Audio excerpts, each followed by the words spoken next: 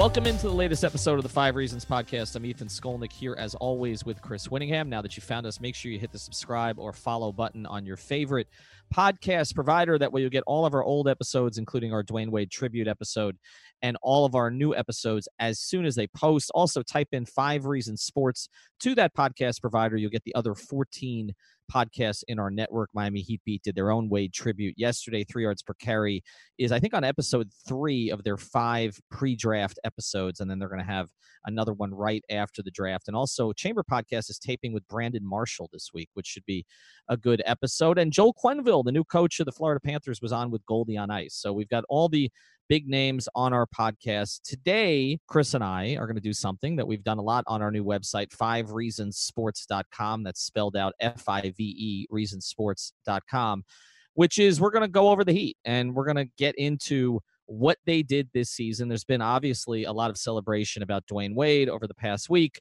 and I think it's obscured a little bit the fact that the season was a complete disappointment. So we tried to separate the two by doing the Dwayne Wade very positive tribute episodes.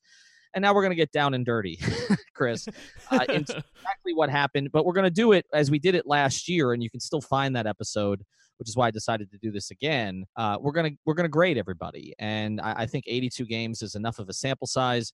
This team didn't make the playoffs in a weak conference, or at least a weak middle to bottom of the conference. And you know, we should be preparing for playoff episodes like we did last year. And somehow this team managed to finish behind teams that are not all that overwhelming, like Orlando, Brooklyn, Detroit, and even, you know, way behind an Indiana team that didn't have its best player for 2/3 of the season. So, Chris, let's start here. Before we get into the grades, we can do a couple minutes of sort of positivity. Your takeaway from the last 2 nights of Dwayne Wade. Yeah, I kind of find interesting that I think a lot of people were bracing to cry, and that they're like, oh, I'm going to cry.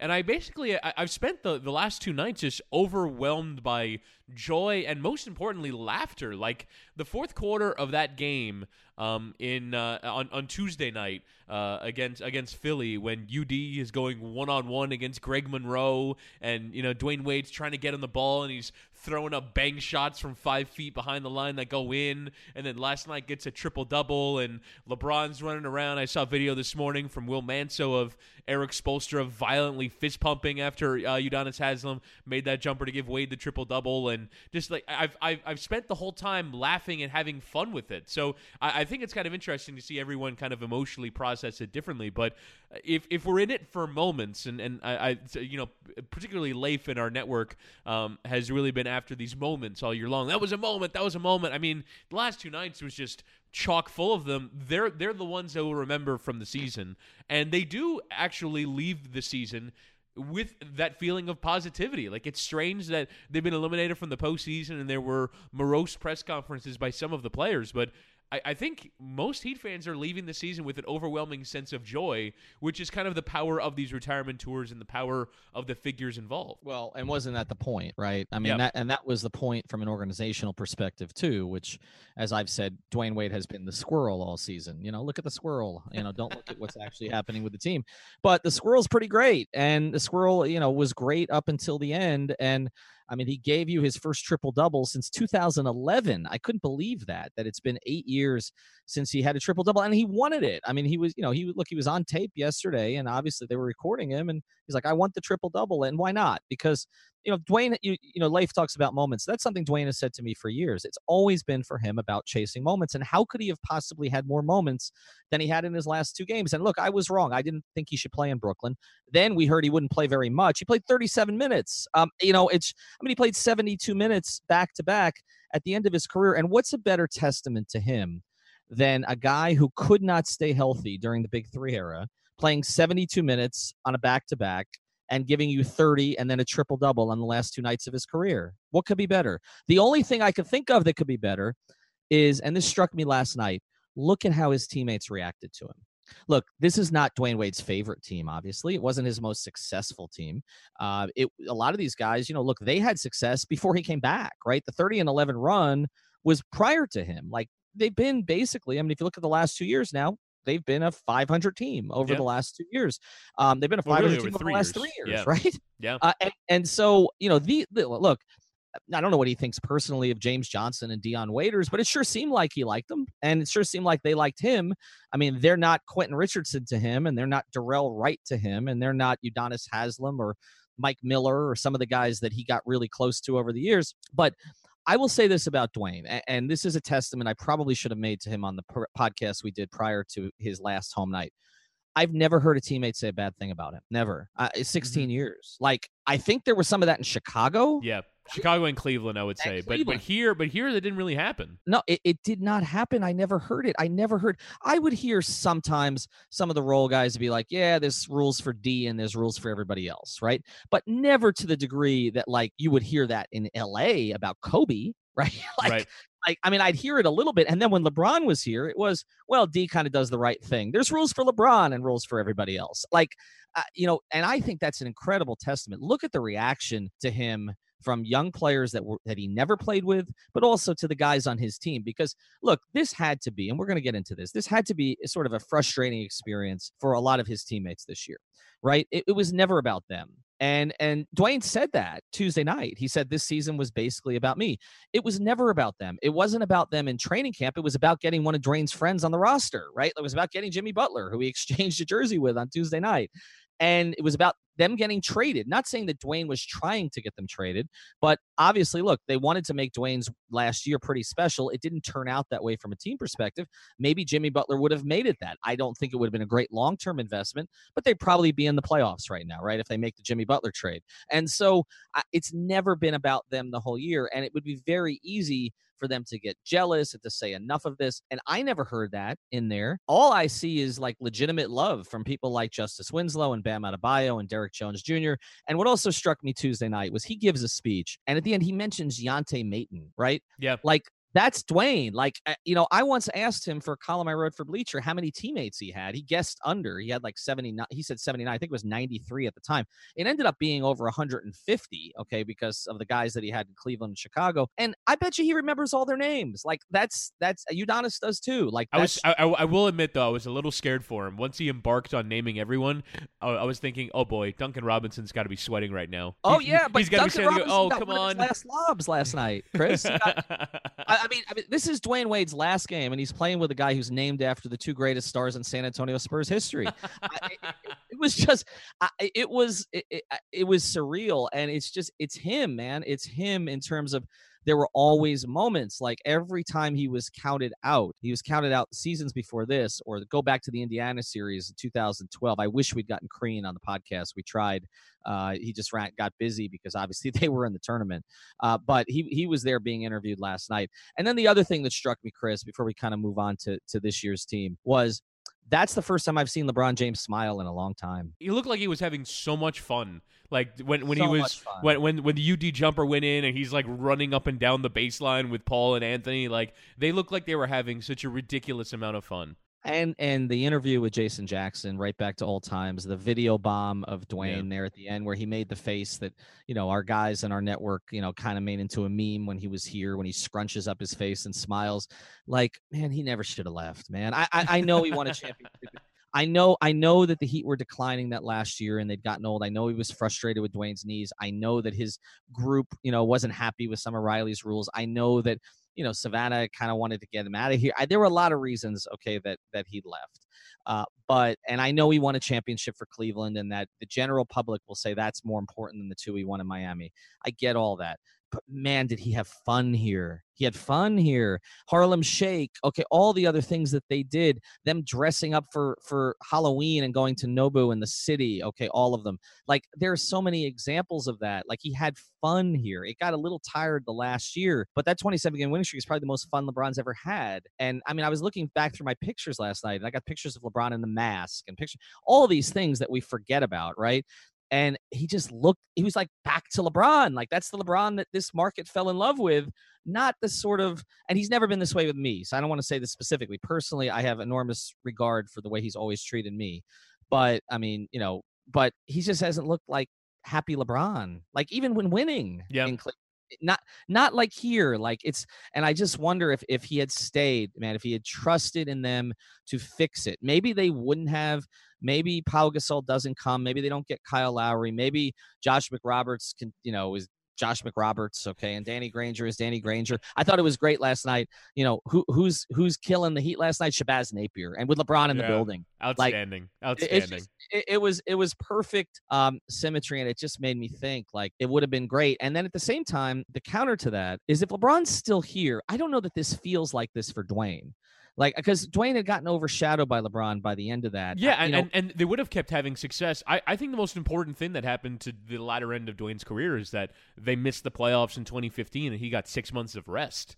Like he desperately needed that. I mean, as long as they were going to keep going to the conference finals and to the finals, he was never going to be able to recover from his knee thing. He needed a full offseason. I mean, unless, he figures out in and of himself, like, how to change his body and work on it on the fly. Like, it's too much. Like, I as much as obviously there is a wish that LeBron would have stayed here and he's in his 9th season here and Dwayne Wade would have played here his whole career, there was a natural way that events transpired that just made sense. And I think that everything has kind of gone as it should have. As much as obviously the Heat fans would have preferred for LeBron to still be here and Dwayne to have been here his whole career, I think the whole pattern of events contribute to make last night special. LeBron having to come from Los Angeles to be with Chris Paul and Carmelo, Dwayne having to leave to then come back so that it could feel different, him making a return as opposed to him just being here the whole time. I think everything made total sense in the way that events have transpired over the last 5 years. Yeah, and amazing, huh, that Dwayne outlasted Carmelo, because I don't know that Carmelo's ever going to play again. The fact that they exchanged jerseys after the game and Carmelo doesn't have a jersey to exchange, it's sad. I mean, it's stunning. It's stunning how quick that fall was from, holy crap, he's going to OKC. That might be the third star they needed to. No one wants him. No one has wanted him for months. He's been available, and no one wants him. Do you like my Twitter joke? It was a great idea. It was a great idea for Dwayne to give his last jersey to Carmelo Anthony because he won't pass it on to anybody. Look, I mean, we've talked about Carmelo quite a bit. I mean, Heat fans wanted Carmelo early this year, or at least some of the less rational ones.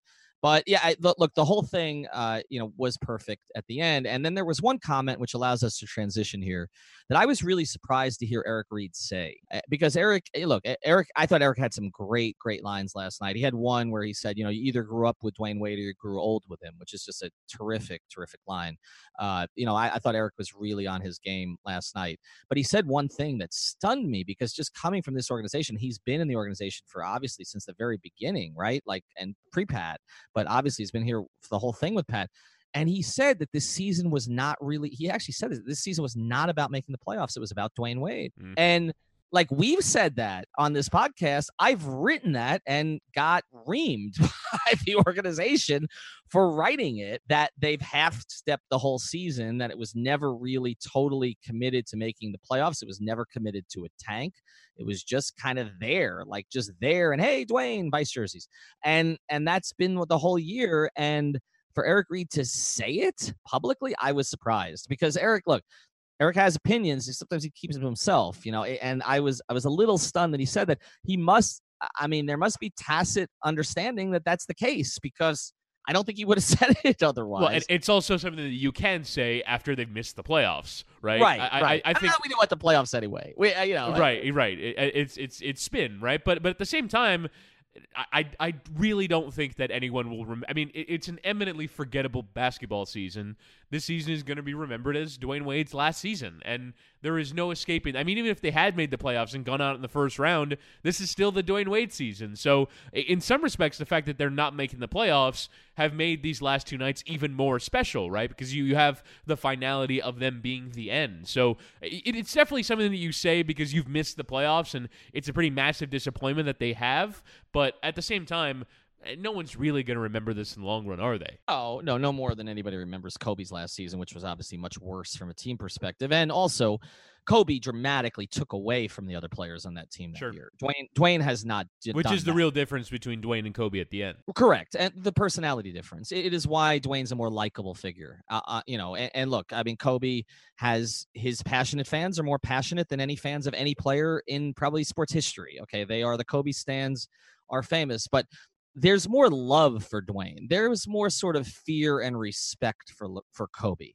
I think it's a different relationship. This was love. Okay, it's an admiration of the competitiveness, right? It's the and the resilience, and the resilience and the openness. And I think, I mean, if you look, obviously 45 didn't tweet about him, but 42 and 44 did, and and I mean, just what came from various people. Mike Miller flying up there with his wife to be there. Everybody else who was kind of in that building last night, John Legend being here that Tuesday. I mean, there's just was enormous outpouring. And I think it's kind of what Windhorst said on our podcast. Like Dwayne, in a lot of ways, won the season. It's funny that one of the PA, not Uptown Dale and not Irie and not Mike Biamonte, but somebody else there in In-Game Entertainment actually said that the other night. I'm thinking he listened to our podcast with Windhorst. Because he said Dwayne Wade isn't going to win the championship, but he won the season.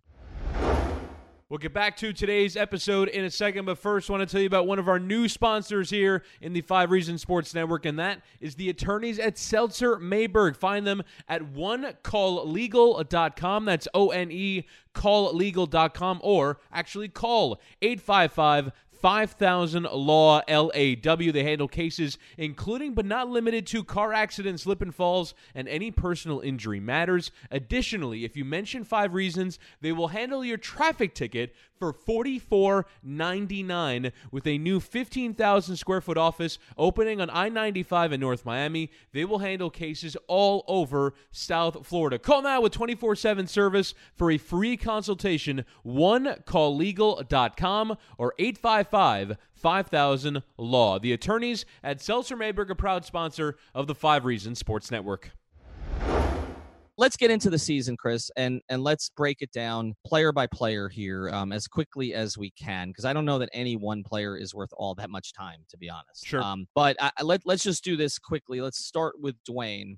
I think, to me, it's an A- for him. I don't know that the basketball part was an A-. I think if you look at him, I think is a very solid B. He basically put up numbers that he put up in 2013-14, if you look by minute. But the other stuff, to me, gets it into that A area. So to me, it's an A- for Dwayne. Yeah, it's an A++ for me. I mean, it's every emotional heartstring that gets tugged on. These last 2 nights were incredible. And also, from the basketball vantage point, I mean, for the year finishes a -3, but I still think he was their most important player in fourth quarters. And most importantly, for a player going out who's no longer going to be playing basketball, and I've said this a million times, it's kind of been my sort of talking point throughout most of the season. It's Dwayne Wade going out, still playing well, still being needed by his team, still contributing in big moments, and still having some of the recognizable things that you remember Dwayne Wade for throughout his entire career. Again, we just mentioned that Carmelo Anthony is not on a team anymore, and that other players have gone out in some pretty humiliating. I mean, even Dirk Nowitzki, who's going out at the same time. He did play 5 more years, but this year, you watched Dirk Nowitzki and you were made sad by just at times his ability to run up and down the floor. There was none of that with Dwayne, and that feel good alone for me is worth giving him a total and complete A+ for the year. All right, I'll give him an A. I'm not going to lie. All right, let's go to the next guy here, which is Josh Richardson, which I think is a little more complicated. Sure. They had a plan with Josh early this year, which was clearly to make him the guy. And I don't know if it's because that's what they saw in him or because they wanted to make him more marketable, particularly as they were looking at a trade potentially with Jimmy Butler, whether he was in, whether he was out. I've always compared Josh Richardson to Eddie Jones. I actually think I'm the first one in the market to do that picked up steam afterwards. They just remind me a lot of each other in a lot of different ways. And Eddie was always better as the third guy than he was the first guy. You look at Josh's final numbers. He led the team in scoring, 16.6. He shot 35.7% from 3, which is very solid. 41.2% overall, which could use a bit of a bump. Was good from the line. Averaged, 3.5 rebounds, averaged 4 assists, averaged a steal. I don't think he was as good defensively as he's been, but he carried a bigger burden. And look, this really surprised me. When I looked at the minute numbers, there's no one really close to him. He was at 34.8. Justice was second at 29.7. So in terms of raw minutes, it's nearly 600 more minutes than anybody else on the team. Right. He played a lot. I mean, he played 73 games. He did miss some time at the end of the year, which I think hurt them. I'm going to give him a B, Chris. I think what Josh's season was illuminating, because I think now we've gotten to the point where we kind of know what he is, and he's going to be 26 years old next year. And I think we kind of know what he is. We know what his upside is. It's a very solid NBA player. It's not a lead guy. It's probably not a number 2 guy. I don't think we should expect a big breakout from him, but I think if he's this player for the rest of his career, he'll be a very valuable guy for them. So because of the tail off, because in terms of his shooting percentage, and as the season went on a little bit defensively, I think I have to max him out at a B. Yeah, I'm going to give him a C+, which might seem harsh, but I think, again, particularly for what he was set out to do from the beginning of the year, which is be a lead man, guy who's taken, I mean, look at the opening box scores. I mean, multiple games of 20-plus shots. And then as the year goes on, I mean, you look at his December numbers, his January numbers, his March numbers, all under 40% from the floor, struggling from 3 at times. And I think, to me, the thing that's most concerning going forward from him is that he's been a terrible fourth quarter player. I mean, all kinds of mistakes, all kinds of turnovers and bad shots, and he has had decent moments in the clutch, but for the most part, is not a player that you can really trust at the end of games. So from what was set out, this was kind of meant to be the season that allowed Josh Richardson to step on the platform and kind of carry the team going forward. I think it might be a bit harsh, but I think that Josh Richardson failed to deliver. He's still averaging 16.5 a game, and the efficiency is decent, but I don't think he made the step forward, and I don't think that if you put him on another good team that he would score at this rate, because he's kind of being given the platform as sort of virtue of not looter and a riot, but someone's got to get the team to 110 points, and Josh Richardson, by virtue of the minutes he was playing and the shots he was taking, was part of the way that they got there. I don't think he made a particularly sizable step forward this year. Let's move to one of the veterans now, third leading scorer on the team, 13.7 points per game. I'm almost of the mind to give Goran Dragic an incomplete for this year because he missed so much time. He played 36 games. He did shoot, 35% from 3. There were some good stretches and some bad stretches, 41% overall. I think it was a complicated season for Goran in a lot of different ways. One obviously being out for so long, but then the emphasis of the team shifting so much to Justice and him kind of having to find his way again. And I feel like for Goran, it's kind of been the story of his Heat career. It's like, okay, Dwayne's here, adjust to Dwayne, particularly at the end of games. And then he gets a little run, and then Dwayne goes away, and it's Dragic and Waiters, and we're going to make that work, and that does work, right? And Goran played great, particularly during that 30-11 run. And then Dwayne comes back. Let's readjust to Dwayne. And then, okay, we get hurt, and we're going to go to Winslow. And I just feel like, there were times that Goran reminded you of who he is and who he still can be, and I would like to see him stick around. I would like to see him opt out, take a team-friendly deal if he can. He loves Miami. His wife loves Miami. I think he's perfect to be a combo guard off the bench, as he kind of, he's going to be 33 years old next year. He didn't play a ton early in his career, but he's had some international competition, which could break him down. His body does break down at times. I'd like to see him stay. I love Goran Dragic. But for this season, if I'm going to grade him, I think as high as I can go is a B-, Chris. Maybe a C+, because he just wasn't there enough. And then when he's there, all the numbers pretty much across the board were down. And that adds to the fact that you have to hide him defensively more than you used to. So I'm going to say B- because I like him. I hate to do that, but I don't know. It's probably closer to a C+ for this year. Yeah, I don't know how to grade him either, because he's the reason that they didn't make the playoffs, but that's by virtue of injury. I think if Goran Dragic plays more in that middle stretch of the year, they wouldn't have had such a bad run, and they wouldn't have missed the postseason. I think they would have won. I mean, how many more wins do they need to make the postseason? 3? I mean, I think you can say healthy Goran Dragic is probably worth 2, maybe 3 more wins, and you're right in that conversation to be there with Detroit and Orlando to make it to the postseason. So I think that Goran Dragic being out is the reason he missed the playoffs, but he missed it because of injury. I mean, if you look at on a per-minute basis, his assists were actually up year over year. His rebounds were about the same. His scoring is a little down. His efficiency went down, which is a concern going forward, taking more threes on a per-minute basis. But, I mean, I'll go C+, but just because Goran Dragic didn't. I'll go higher than that. I'll go B minus. And just sort of say that with Goran Dragic healthy, they probably make the postseason. Yeah, they probably do. And I think he would have adjusted because he always adjusts, but I just don't think there was enough time. And too many backcourt partners. We've talked about this before the year. They had like 12 players who played the same position. And then by the end of the year, Ellington, Magruder, and Tyler Johnson were gone, right? So it's like, and he's trying to adjust to all of this as kind of a non-traditional point guard to begin with, right? He's never been a high assist guy. And in fact, I think that's really interesting with this team. He was their assist leader at 4.8, but they had three other. Winslow was 4.3, Wade was 4.2, and Richardson was 4.1. I mean, it just speaks to, like, I guess you call that balance. Or when you look at their field goal percentages, which is Dwayne 43.3, Justice 43.3, Goran 41.3, and Josh 41.2.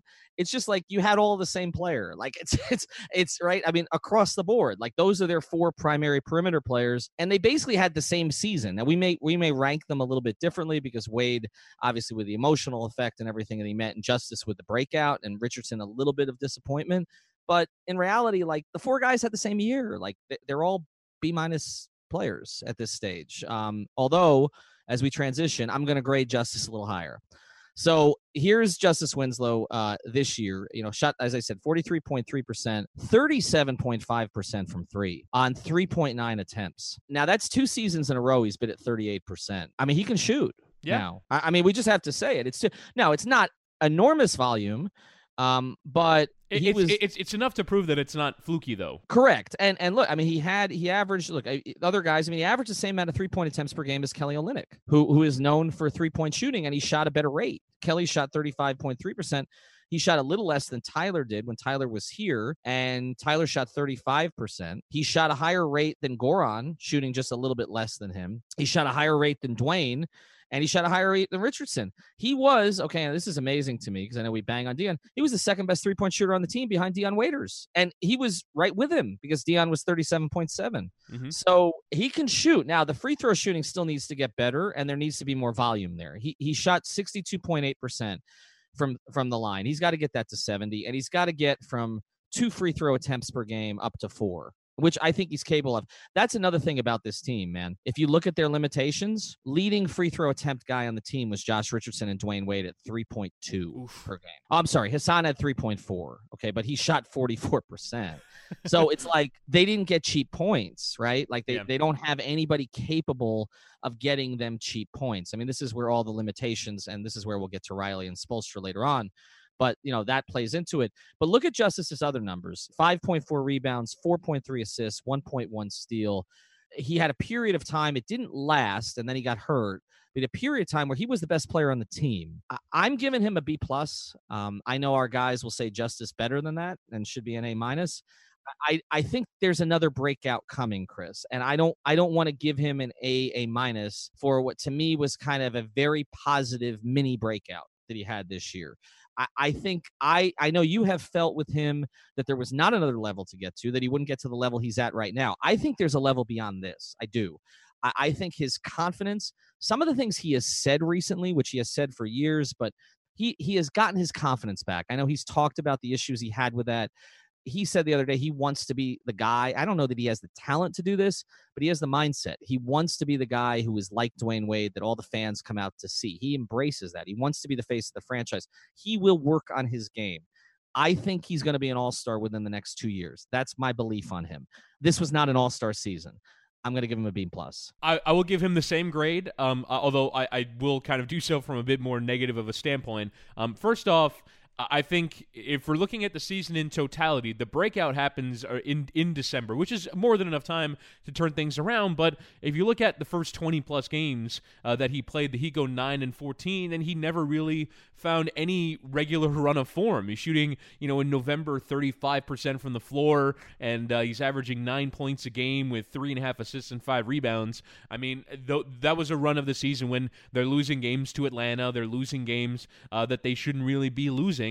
And then the breakout happens and they're winning games. But even along the way, as they're winning these games and going on great runs, the bad losses on the year Justice Winslow did not play well. I mean, you look at the loss to Atlanta, a 24-point loss away from home. He's 6 of 16 with 13 points. The loss at home to Chicago, 6 of 17 with 14 points. When these bad performances happen, Justice Winslow, even as he's running the team, isn't really able to drag Miami out of it, which is, again, that next step for a player. Like, if you want to be the leader and you want to be, the guy that's putting the team on your back, you have to be able to lift. You have to be able to, on your talent, win games that maybe the team performance does not sort of merit. And so that's a next step if Winslow wants to be at that level. Again, my thought is that he can be your third best player or fourth best player on a really good team, but he's never really going to be one or two because for me, he doesn't have enough talent from an offensive standpoint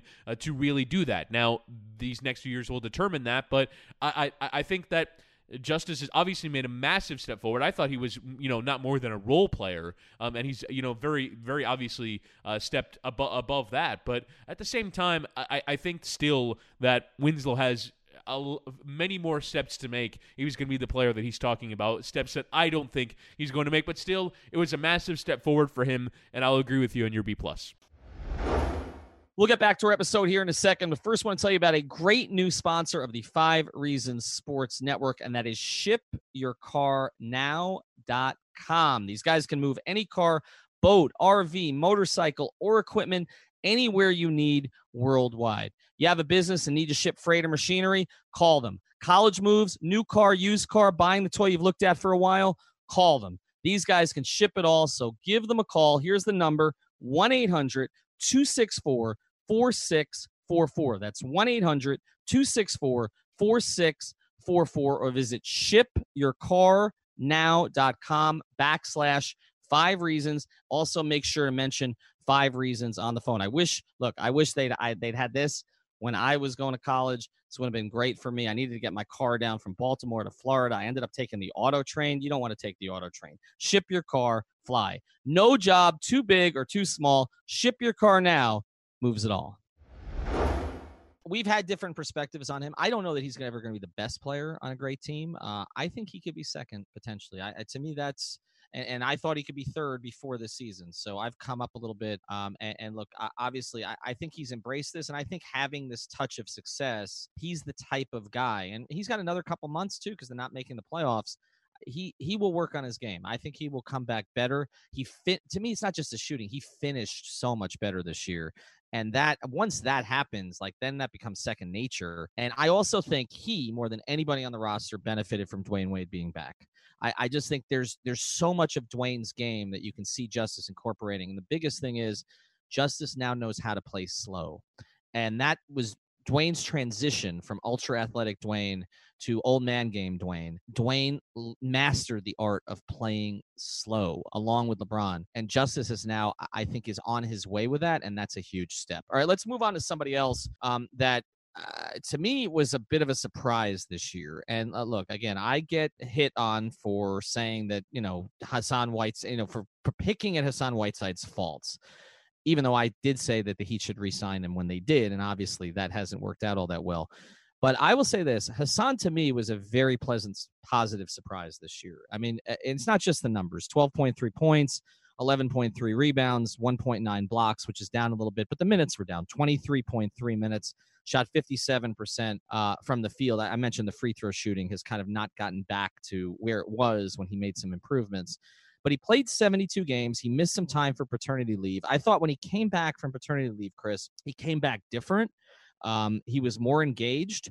And if you would have told me, this is one of my big disappointments about the season. If you would have told me that they got 72 mostly effective games from Dwayne Wade, and they got a committed Hassan Whiteside who played hard most of the time and dealt with moving to the bench well, which we did not anticipate was going to happen, and gave you, again, 12.3 points and 11.3 rebounds and 1.9 blocks while playing half the game, I would have said there's no way this team misses the playoffs. Because I was not counting on them getting anything productive from Hassan. I'm giving Hassan a B+ for this year. I know that, to put him ahead of, say, a Josh Richardson may not make a ton of sense because Josh is probably a more effective player overall.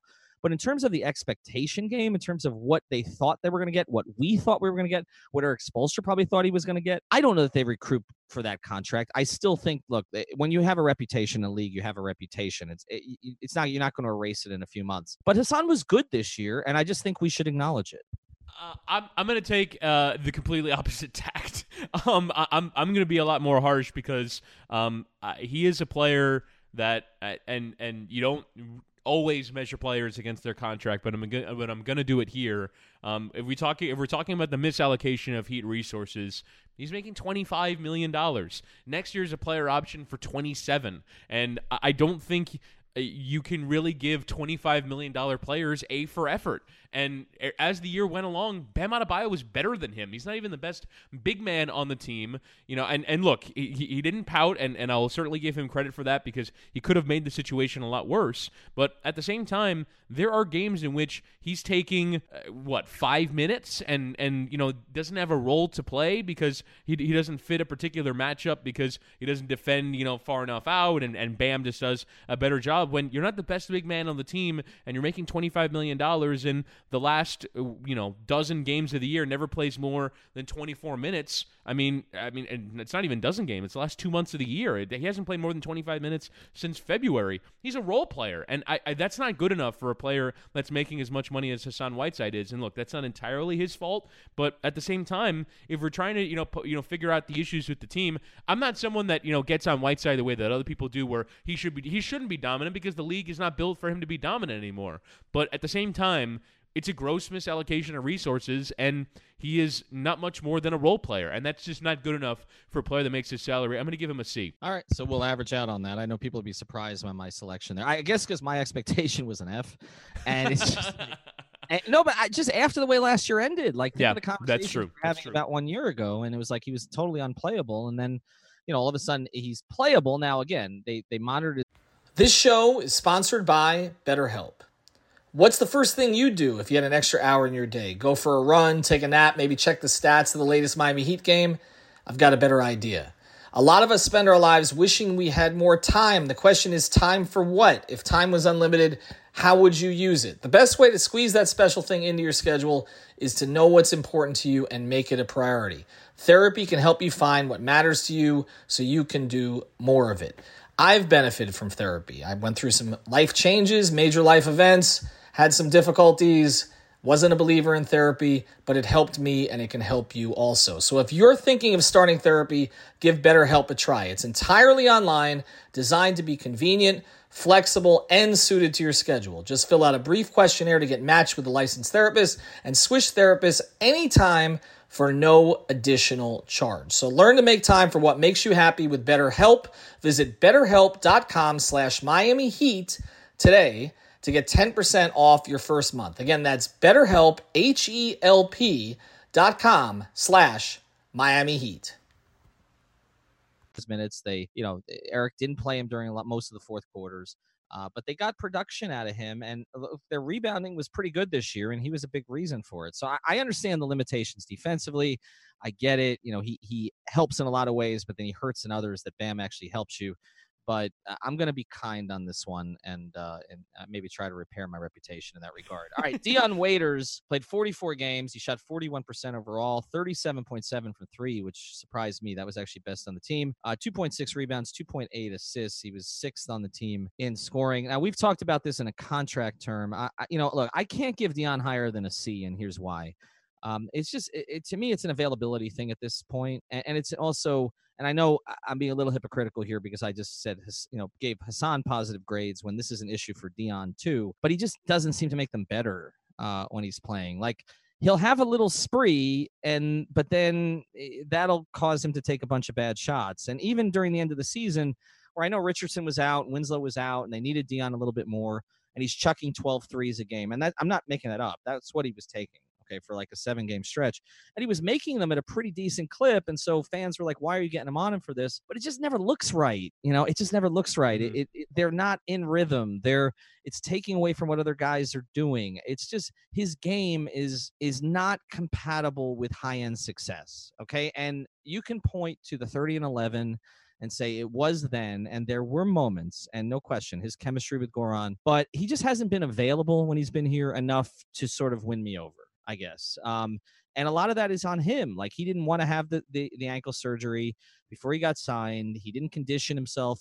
I mean, Eric Spoelstra said something like, with 3 weeks left in the season, like, Dion's starting to get into heat shape. Like, now? Like, late March? I mean, again, I don't know if there should be such a discrepancy between what I grade Hassan and what I grade Dion. But to me, they got more out of Hassan this year than I thought they would. And they're just not getting enough out of Dion to justify it. So that's where I'm going. Yeah, again, you can't give him much. You can't give him too many positive plaudits when he basically spent the year overweight, and anyone who you could just watch him and see it. At the same time, I think it's a bit harsh on him because I imagine it's pretty hard to work out at that level with a pretty significant foot injury.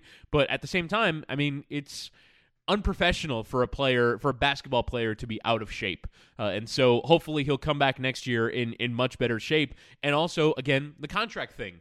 You've got 2 more years of Dion Waiters. And there's just no way around. If we're trying to figure out what ails the Heat, he is going to be a big problem for them to figure out how you're getting off of his salary, because it's too onerous. He makes too much money for a player who doesn't provide nearly enough value for it. So really the only thing you can do is hope you see him in better shape, and just if it's 10% less taking the Heat out of the flow of their offense, which I think is what you're saying. I mean, over the last month of the year, those threes are getting jacked up, and look, the Heat were better with when he was on the floor. So I'm not gonna give him too much stick for it. But at the same time, you're right. It just doesn't look correct when he's jacking up 3 after 3 after 3 after 3. I mean, it's ludicrous, the number that he was taking. But if he hits them at an efficient enough clip, I guess it's worth it. And Eric Spoelstra wants the Heat to take as many threes as they can. But at the same time, I mean, there's some staggering numbers from him, and he is part of what ails the Heat. So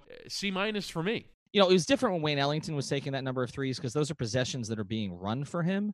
But with Dion, it's like he's running the possession, right? Like it's just he takes it over, and everything that was going on before stops. And it's hard basketball to watch. Like you said, his numbers were surprisingly good in terms of the on-off. I'll give him a C. I'll be a little bit more generous than you. We don't need really to get into the next guy on the list, Tyler Johnson. He's not here anymore. Wayne Ellington. It's Wayne Ellington season in the playoffs right now. We can skip the 2 of them. Let's go to, and Rodney McGruder's not here anymore. So let's go quickly through, 4 other guys, okay, and quick grades on these. Kelly Olynyk. I'm going to say a C+ on him. And here's why. Some of the numbers just tailed off a little bit. And he has to be good offensively because you have to kind of hide him defensively. I don't think a lot of it was his fault. I think his January was largely the team's fault. The fact that he was averaging 16 minutes a game, they were trying to suppress his minutes. It was pretty clear. He does make them better when he's on the floor. He did play 79 games, so he was healthy because those games, I think 2 of those 3, maybe even all 3 were DNPs that they decided on. It wasn't because of him. But look, he doesn't rebound enough and defend enough if he's going to shoot 35% from 3. I mean, it sounds like a small thing, but he needs to be closer to 37, 38, a little bit more consistent there.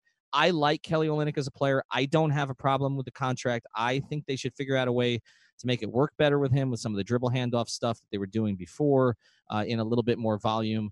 But I'm gonna say C+, and then I'm gonna kick myself because I prefer Olynyk to Whiteside as a player, but I just graded Whiteside higher. But again, everything with me is kind of relative to expectations. Sure. And Kelly didn't. He was a little bit worse than he was the year before, and I think to me that's enough to kind of grade it down from maybe B- to C+.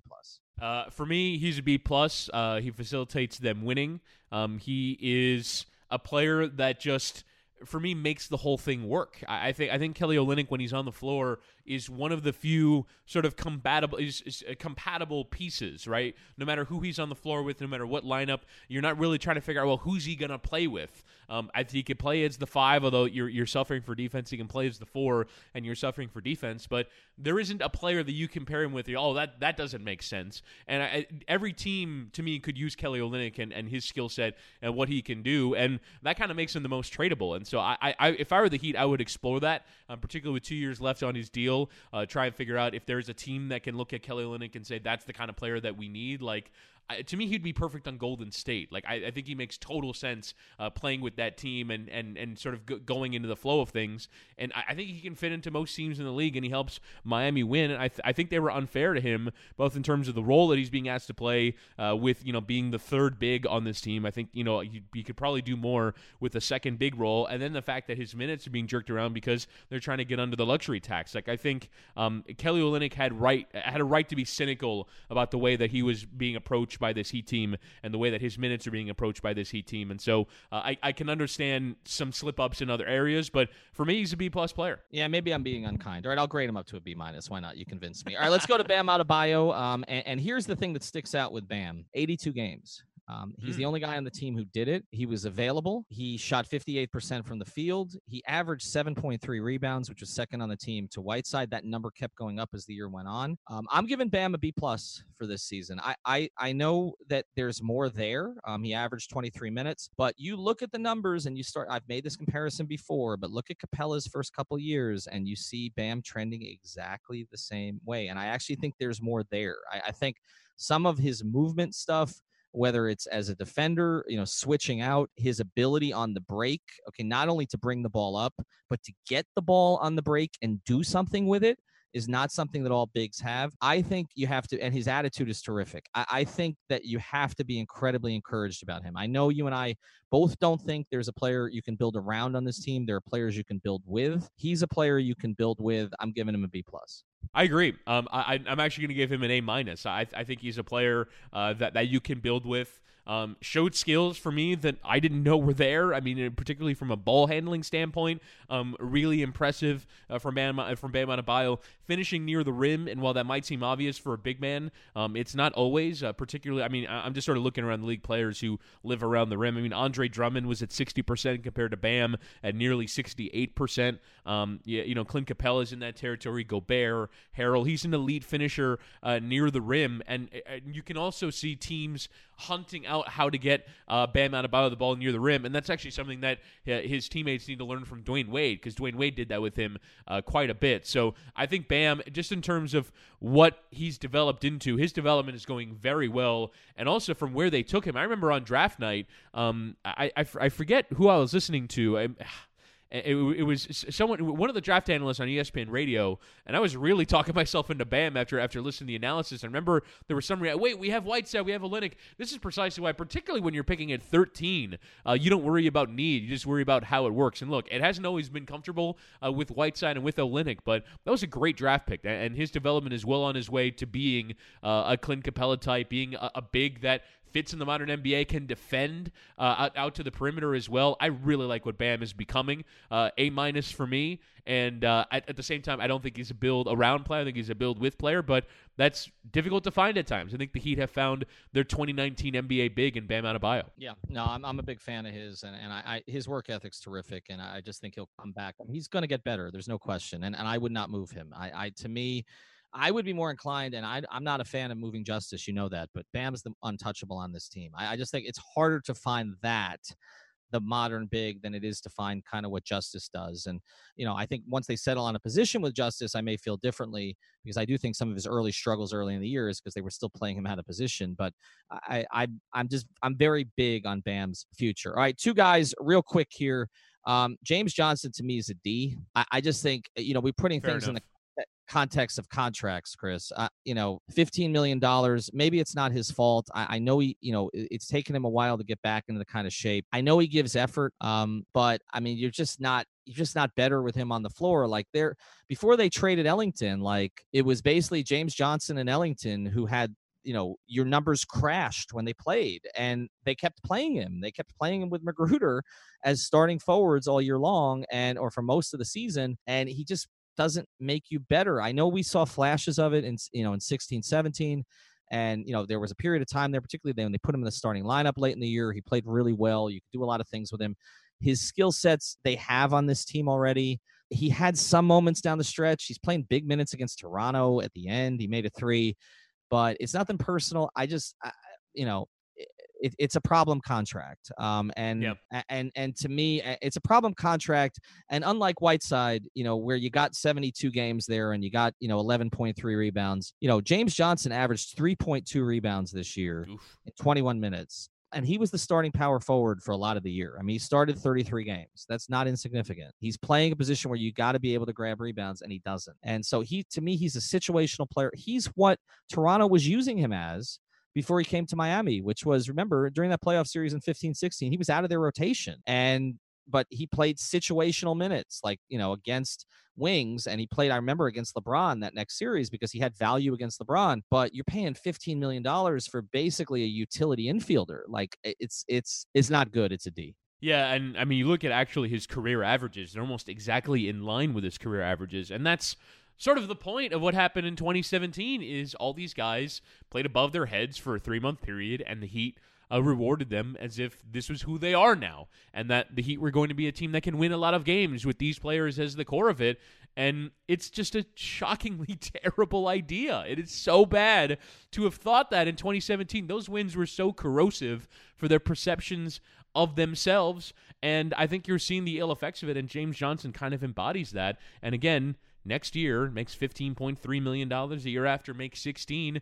It's just a complete train wreck. And I don't think, and I feel bad for James Johnson because, again, not a bad guy, not someone, who's, culturally corrosive or anything like that.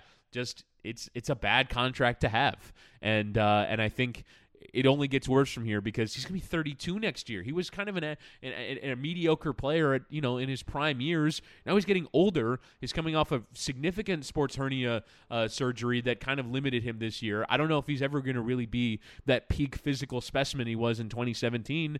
And now he's getting older and that contract's getting more expensive. It's just a complete disaster. Yeah, D may be kind here, but I'll try to be kind. All right, let's go to the last guy. By the way, Udonis Haslem, A. We don't have to talk about him. B+. How many minutes did he finish with, by the way? Because he went into the last 2 games having only played 32 minutes for the year. He played.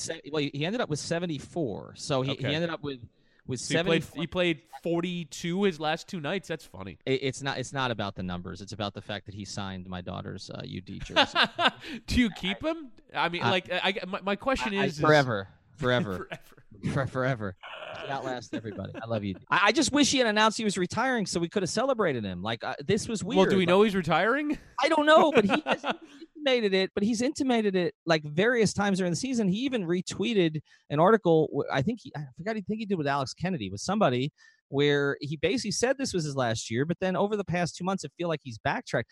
I've had this conversation with him so many times over the years. Like, I feel like it's like 8 summers. Like, is he coming back or not? He's like Brett Favre. Look, I just want him around. So that's look, all. If he's gonna nail those mid-range jumpers like he did last night, I mean, I feel like he can stay around forever. Whole pick and pop. I mean, he and Dwayne Wade, JCC. Okay, year 2048, they're gonna be took 17 shots against Brooklyn. That's outstanding. So I great. love that. So great. Took the threes. We love you, D. All right, Derrick Jones Jr. Last one here. I'm gonna give Derrick Jones Jr. a B. And again, this is based on expectations. They have a playable player. And I didn't know that Derrick Jones Jr. was that. Certainly Phoenix didn't think he was that. He played 60 games. I thought they were hurt by his absence, actually. He gave him 14 starts. He shot 50% from the field. Look, he's got to become a better three-point shooter. We had him on the pod, and he said, I feel like I'm a knockdown shooter now. I mean, he shot 30.8%. So that if he could become a 35% three-point shooter on 2 to 3 attempts a game, like he averaged 1.5, like that makes him a totally different player. Because to me, the big progress with him was defensively this year. Like, he was playable defensively in a lot of different ways, and particularly in the zone. He's not at the level of their other 3, but he's also, he's a lot younger than Josh. I mean, he's 4 years younger than Josh. I was very pleased with what Derrick Jones Jr. provided this year. I'm going to give him a B. I'm going to give him an A. Derrick Jones Jr. is why you don't pay James Johnson. The Heat can do this now. They're good at player development. They're good at finding players in the G League and on the periphery of other teams' rosters.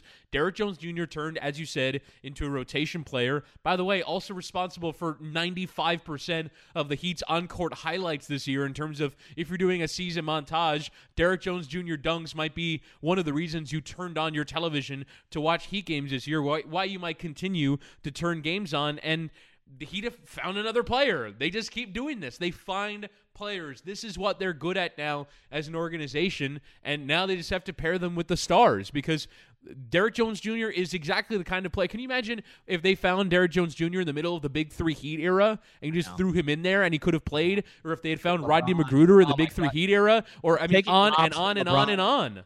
Oh my God! Well, LeBron from Mario might have killed him, but taking LeBron. Taking lobs from LeBron and Dwayne. That's one of the sad things about the Big Three era before we transition is that they stopped with that. They didn't. They had done it really well over the years. Anthony Carter, Bruce Bowen, Ike Austin. I mean, on and on and on. Malik Allen, Mike James. I mean, they found all these guys that were playable players.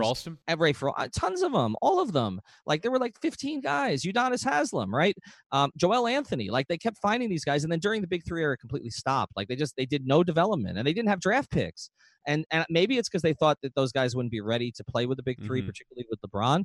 But yeah, Norris Cole did. I mean, well, but Norris they had to draft, right? They had to trade. No, but I mean, he's a late first-round draft pick that they turned into a playable player. They stopped and they tried with Terrell Harris. They tried with Mikal Gladys. Those guys were not at the level. It really was, and this is not surprising that Pat Riley, basically said we're going to be an all veterans organization instead of using that last roster spot on one of these young players. I'm going to go try and see if Greg Oden can turn into something again because he has experience. The obvious one, the one that stands out is Eddie House over Patrick Beverley. Right? Yeah. Because Patrick Beverley, they wouldn't have had to draft Norris Cole. Like if they could have used that draft pick on Draymond Green. Okay. Yep. I mean, a lot of things are different. What if Beverley and Draymond Green are on that roster with the Big Three? First off, can you imagine those two personalities in the same locker room? Oh my God.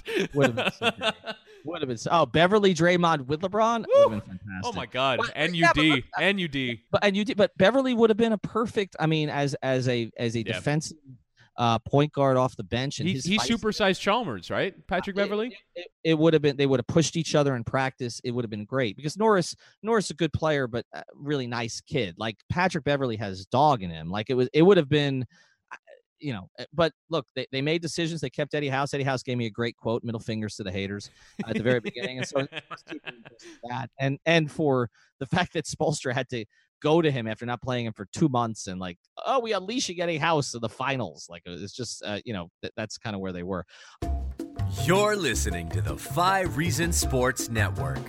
We've created a menu of intelligent and entertaining content on demand for commutes, workouts, and more.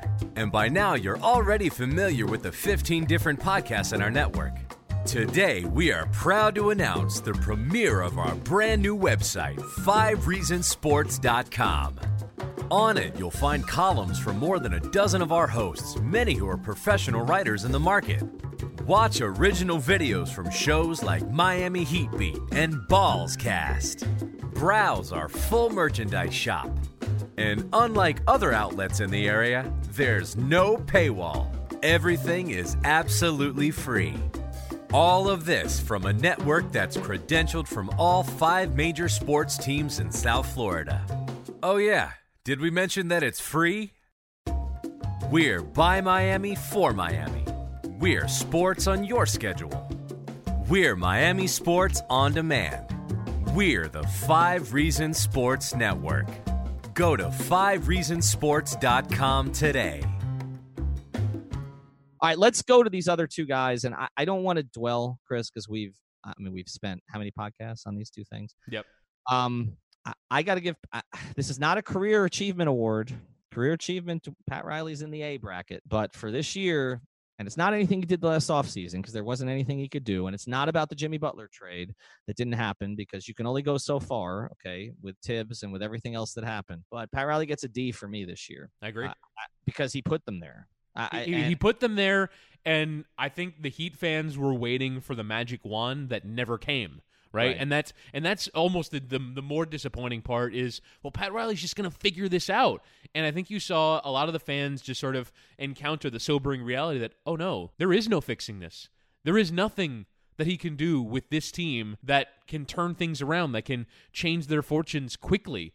And I think now that evidence that evidence can be put to the fore now that Dwayne Wade's no longer here, as you said, to be that squirrel to sort of distract everyone's attention.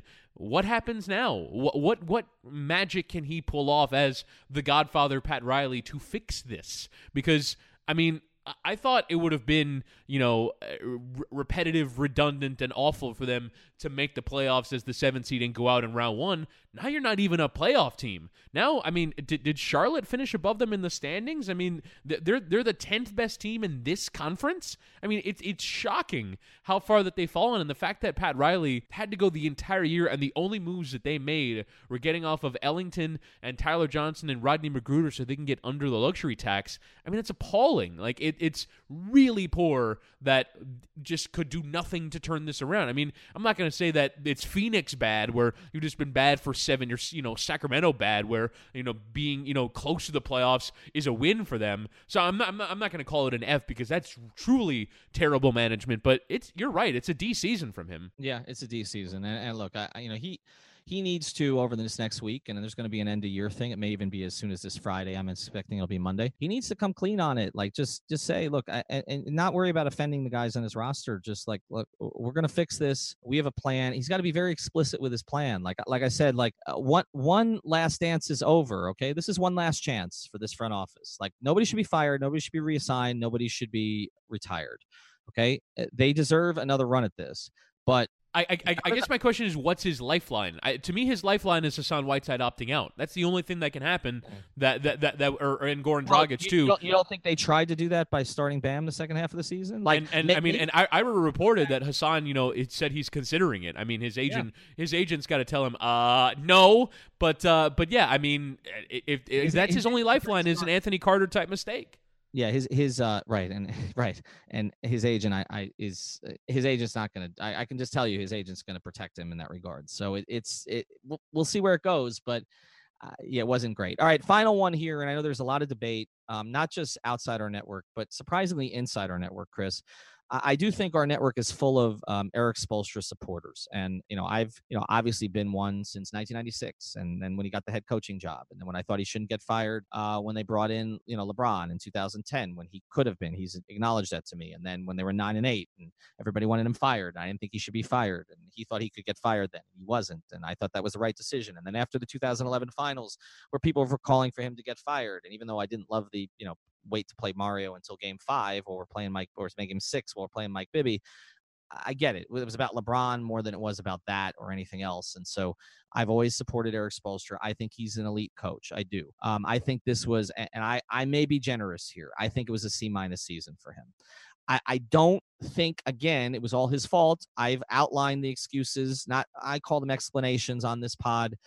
His players are all getting traded early in the season, which couldn't have been easy. He has guys on his roster who have big contracts that surely management and ownership want to play. They've got to try to showcase him. He may have wanted to play the kids a little bit earlier. Kelly Olynyk, you've got that situation we talked about, guy that he clearly likes as a player, and here you're trying to suppress his minutes for tax purposes. I get all of it. He looked exhausted and frustrated to me, okay, until the last week. It's like he got totally rejuvenated and started having 20-minute press conferences because he loves Dwayne and he loves what that was about. And he's incredibly sentimental. Like, Erik Spoelstra is a very sentimental person. I can speak to this personally. He may not be, always so comfortable with human interaction in some ways. Players will talk to you about that. He's non-confrontational, like to the nth degree. But he is a sentimental person. And he was sentimental about Dwayne, and he was happy about the Dwayne thing. And it felt a little bit like at the end, like the whole season was just an afterthought for him too. I know it wasn't. I know the effort he put into it, but it felt like that. It was like, okay, Dwayne. And one thing he said to me, I always come back to, when he was going through the struggle with the big 3 early on, and then it started to get better. They went on that 21 out of 22 run. And I remember us being in the court in Phoenix, and my family was out there. And so I stayed on the court a little bit longer that night. He was there talking to family, and we just started talking. And he said, in 25 years, I'll be able to say I coached this team.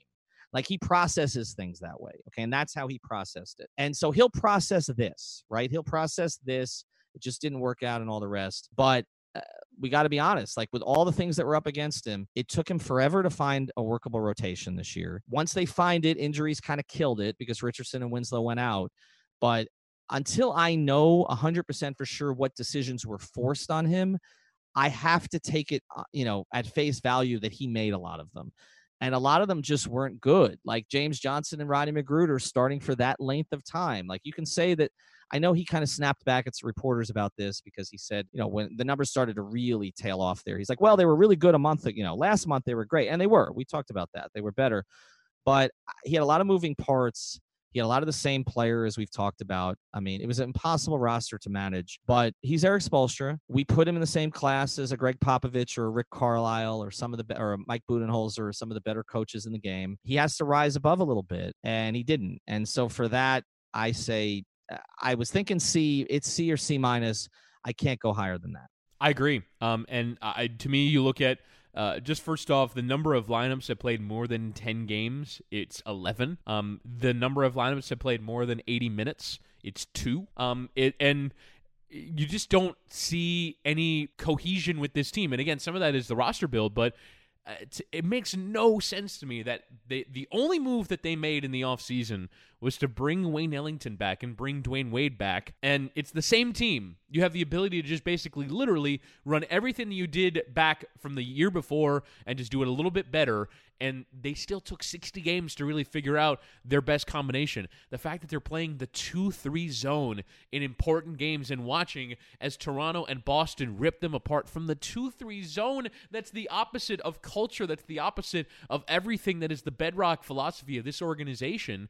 And I agree with you. I just think that when you can't find the right combination as a coach of a team that is has entire continuity from the year before, I mean, that's a poor job from the coach. And I think that there were, rotation decisions, was a bit late to realize things that, Nekias Duncan was writing about. I mean, if one of our writers can see things before you can, and look, he's very smart, Nekias, but he shouldn't be smarter than Erik Spoelstra at times. But he saw things, before Spoelstra did, and there were decisions this year that made no sense. The 2-3 zone for me, I'm never going to let that go. I mean, it was just ridiculous that you're playing with a 2-3 zone in some of the most important moments of the year, and just not figuring out the rotation. It was poor, and I think that Erik Spoelstra is one of the reasons that the Heat didn't make the playoffs for not figuring out this team. And look, and as you said, this team is difficult to figure out, but it's his job, and one that he gets a lot of praise for doing on a regular basis, and one where people say that Erik Spoelstra is one of the best coaches in the league and deserves to be respected at that level, and he just didn't do anything to merit that this year. Yeah, and I think as I talk about like the guys in our network, like we have people who are big Erik Spoelstra supporters in our network. And we're two of them, by the way. Like I think a lot of the like he can get carte blanche for a lot of the things that he's done because of his resume. Like he earns ultimate respect for what he's done. I just wonder, and again, this is not from inside information, but I just wonder if it's just fatigue at this point, like fatigue, in terms of physical and again, new family. He's been at this. I mean, he's been the head coach of this team. He's the second longest tenured coach in the league. I mean, he's been at this since 2008, and not just that, but the emotional fatigue of those 4 years of the Big Three, and then dating back to 1996. Like he's been going hard at this for 23 years, working for a man who's, again, treats a lot of his employees very well. Okay, Pat Riley has that reputation, but is not an easy person to work for because of the expectations, the demands that he puts on you from that regard. I mean, it's like Eric's worked for this organization for 23 years. It's got to feel like 230. So I just wonder when you take that and then you combine it with being given this poo-poo platter of a roster, right? And I don't just mean that in the Chinese way, okay? I mean that, quite literally. Like, what do you do with it? And again, you look at the final numbers, 4 guys tied for the most free throw attempts on the team, and it's nothing. Your 4 best perimeter players all shoot between 41.2 and 43.3% from the floor. You have duplication at center. You had duplication all year until they clear out for tax purposes at 2 guard. Like, I wonder if he didn't play Ellington. Ellington's numbers were bad early in the year, but I wonder if he didn't play him much because he knew he was going to be gone anyway. So why develop continuity with Ellington? Like, if you're going to be getting rid of him. There were a lot of cross currents. This was not an easy job, okay? And so I say there are more explanations than excuses. But we've got to be honest. If you're elite, and I believe he's elite still, I do. But if you're elite, you had to get this team ahead of Orlando at least. Okay.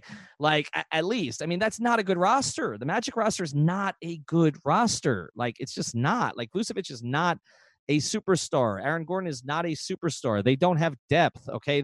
They're playing Michael Carter Williams. Like, it's not a good roster. And you missed the playoffs against that in part because you couldn't beat them. And then Detroit, also not a good roster. Like, they have a star. Yes. Okay. Sort of a second level star. But like, Wayne Ellington went there and starts. Yeah. Okay. You couldn't get on your. So I think you look at that. I mean, and Brooklyn, I mean, is they're developing, but I mean, what do they have? Jared Allen's a nice big, and they've got three good perimeter players. D'Angelo Russell had a breakout year, but I mean, these are not the types of teams that we've been talking about. Yeah. I mean, you look at the teams above them that are in Orlando, Detroit, Brooklyn, and even Charlotte finishes above them in the standings on tiebreaker. I mean, Miami has at least a talent level commensurate with that. To finish bottom of that, I mean, these are all things that get decided in the margins. Injuries, but also coaching is one of them. And for the Heat to have fallen, and this is really the closing note. The closing note is, how's it possible that this team didn't make the playoffs? Like, I don't know. If we said before the year that they finished sixth in the Eastern playoffs, you're like, yeah, that's probably about right based off the group. And we were looking at the year going, well, how are they going to finish below Brooklyn, in Indiana, Detroit, and Orlando and Charlotte? Like, you're better than that. And no, you're not. You are those teams. You are those teams. And it's just it's stunning to me the variety of ways in which we've gotten there. Well, and again, I go back to guys on the network, early in the year when they lost to Charlotte. Oh, they'll be ahead of Charlotte. They lost, fighting you about, whether their roster was better than Orlando or not. And what you said very early in the year, and we'll close with this. You said without Eric Spoelstra, they were Orlando. Well, they had Eric Spoelstra, and they weren't as good as Orlando. Yeah. And that sums up the year. And so, look, what I hope for his sake is that he gets refreshed, because, he's not making the playoffs this year. Dwayne's gone. You can reset. Maybe the organization clears somebody out for him. And it's going to have to be roster change for this to really change significantly. I think so. And look, I'm sympathetic to it. Like, it can't be easy. And I hope that something is refreshed here for him, because I want to see him coach at an elite level again, which I've seen him do. And like I said, I thought he kind of figured things out as the year went on. But here's the thing. You and I and Nekias and Christian Hernandez and Giancarlo Navas and the other people, especially Giancarlo, the other people in our network, like, I think we have some smart people, but we should not be identifying things before they do. And the reality of this season is that we pretty much called all of it. Like, Justice should be a point guard. Bam should be starting. Derek Jones Jr. should be playing ahead of Magruder. James Johnson shouldn't be playing much. Don't try to force Dion in. Okay, play Dwayne with the kids because they'll learn something from him, particularly down the stretch. Josh Richardson is not a lead guy. Okay, Justice is more of an alpha. Just search the 5 Reasons Sports tweets. Okay, and not just me. Nekias is smarter than I am, and he detailed all this with film. I don't know why. I don't understand it. They are, like Brian Windhorst said, they are a state-of-the-art organization ahead of the curve. And it is felt this year, and maybe we'll find out what was really going on inside, but it's felt like they've been tugging at each other to such a degree and half-stepping to such a degree that they were behind the curve on everything. And maybe if they're ahead of the curve, maybe if Justice is forced in a point guard earlier, they make the playoffs. Maybe if Olynyk is playing instead of being sat in January, they make the playoffs. Maybe if Derek Jones Jr. is getting some of Rodney Magruder's minutes early in the season, they make the playoffs. There are no, I mean, you're only, like you said, it's 2 or 3 games against bad teams, and it didn't happen. And that's frustrating. And this comes from, I want to finish with this because maybe we'll probably do a pod about Riley's press conference. This comes from a place of love, Chris. Okay. This organization has done incredible things for this market. Like, when I talk about the Dolphins, it does not come from a place of love. It comes from a place of, oh my God. Okay. Marlins, I'm giving them a break now. Derek Jeter doesn't deserve the boos he got on the screen, by the way, the other day. He was the only one who got booed at Wade's thing. And I felt bad because I think he's trying. I do. Okay. But like, this comes from a place of love. This organization has been good to all of us as professionals, as, as fans, okay, as just people on the street. It's been, and to the community in terms of the work it does. It's incredible. For the development of sports in this city. Development of sports. It's unbelievable what they've accomplished. We just want it to be better than it's been. And a lot, we didn't give out a lot of A's today. I mean, I think we were probably kind. We could have given out worse grades. And also living up to their own standard. These are standards that they set for themselves. They call themselves a championship organization and ahead of the curve and all these things. And everything that they've done in the last 3 years has been behind the curve. They're not just sort of. I mean, they make all the mistakes that we kind of mocked others for making, for settling for mediocrity, for locking yourselves into contracts that limit your flexibility. Like all the things that we've made fun of other teams for doing, they've then gone and done. Yeah, and I think that's the place to close here. So hopefully it's better, Justice better. That's a good place to close. Don't make me play the song again.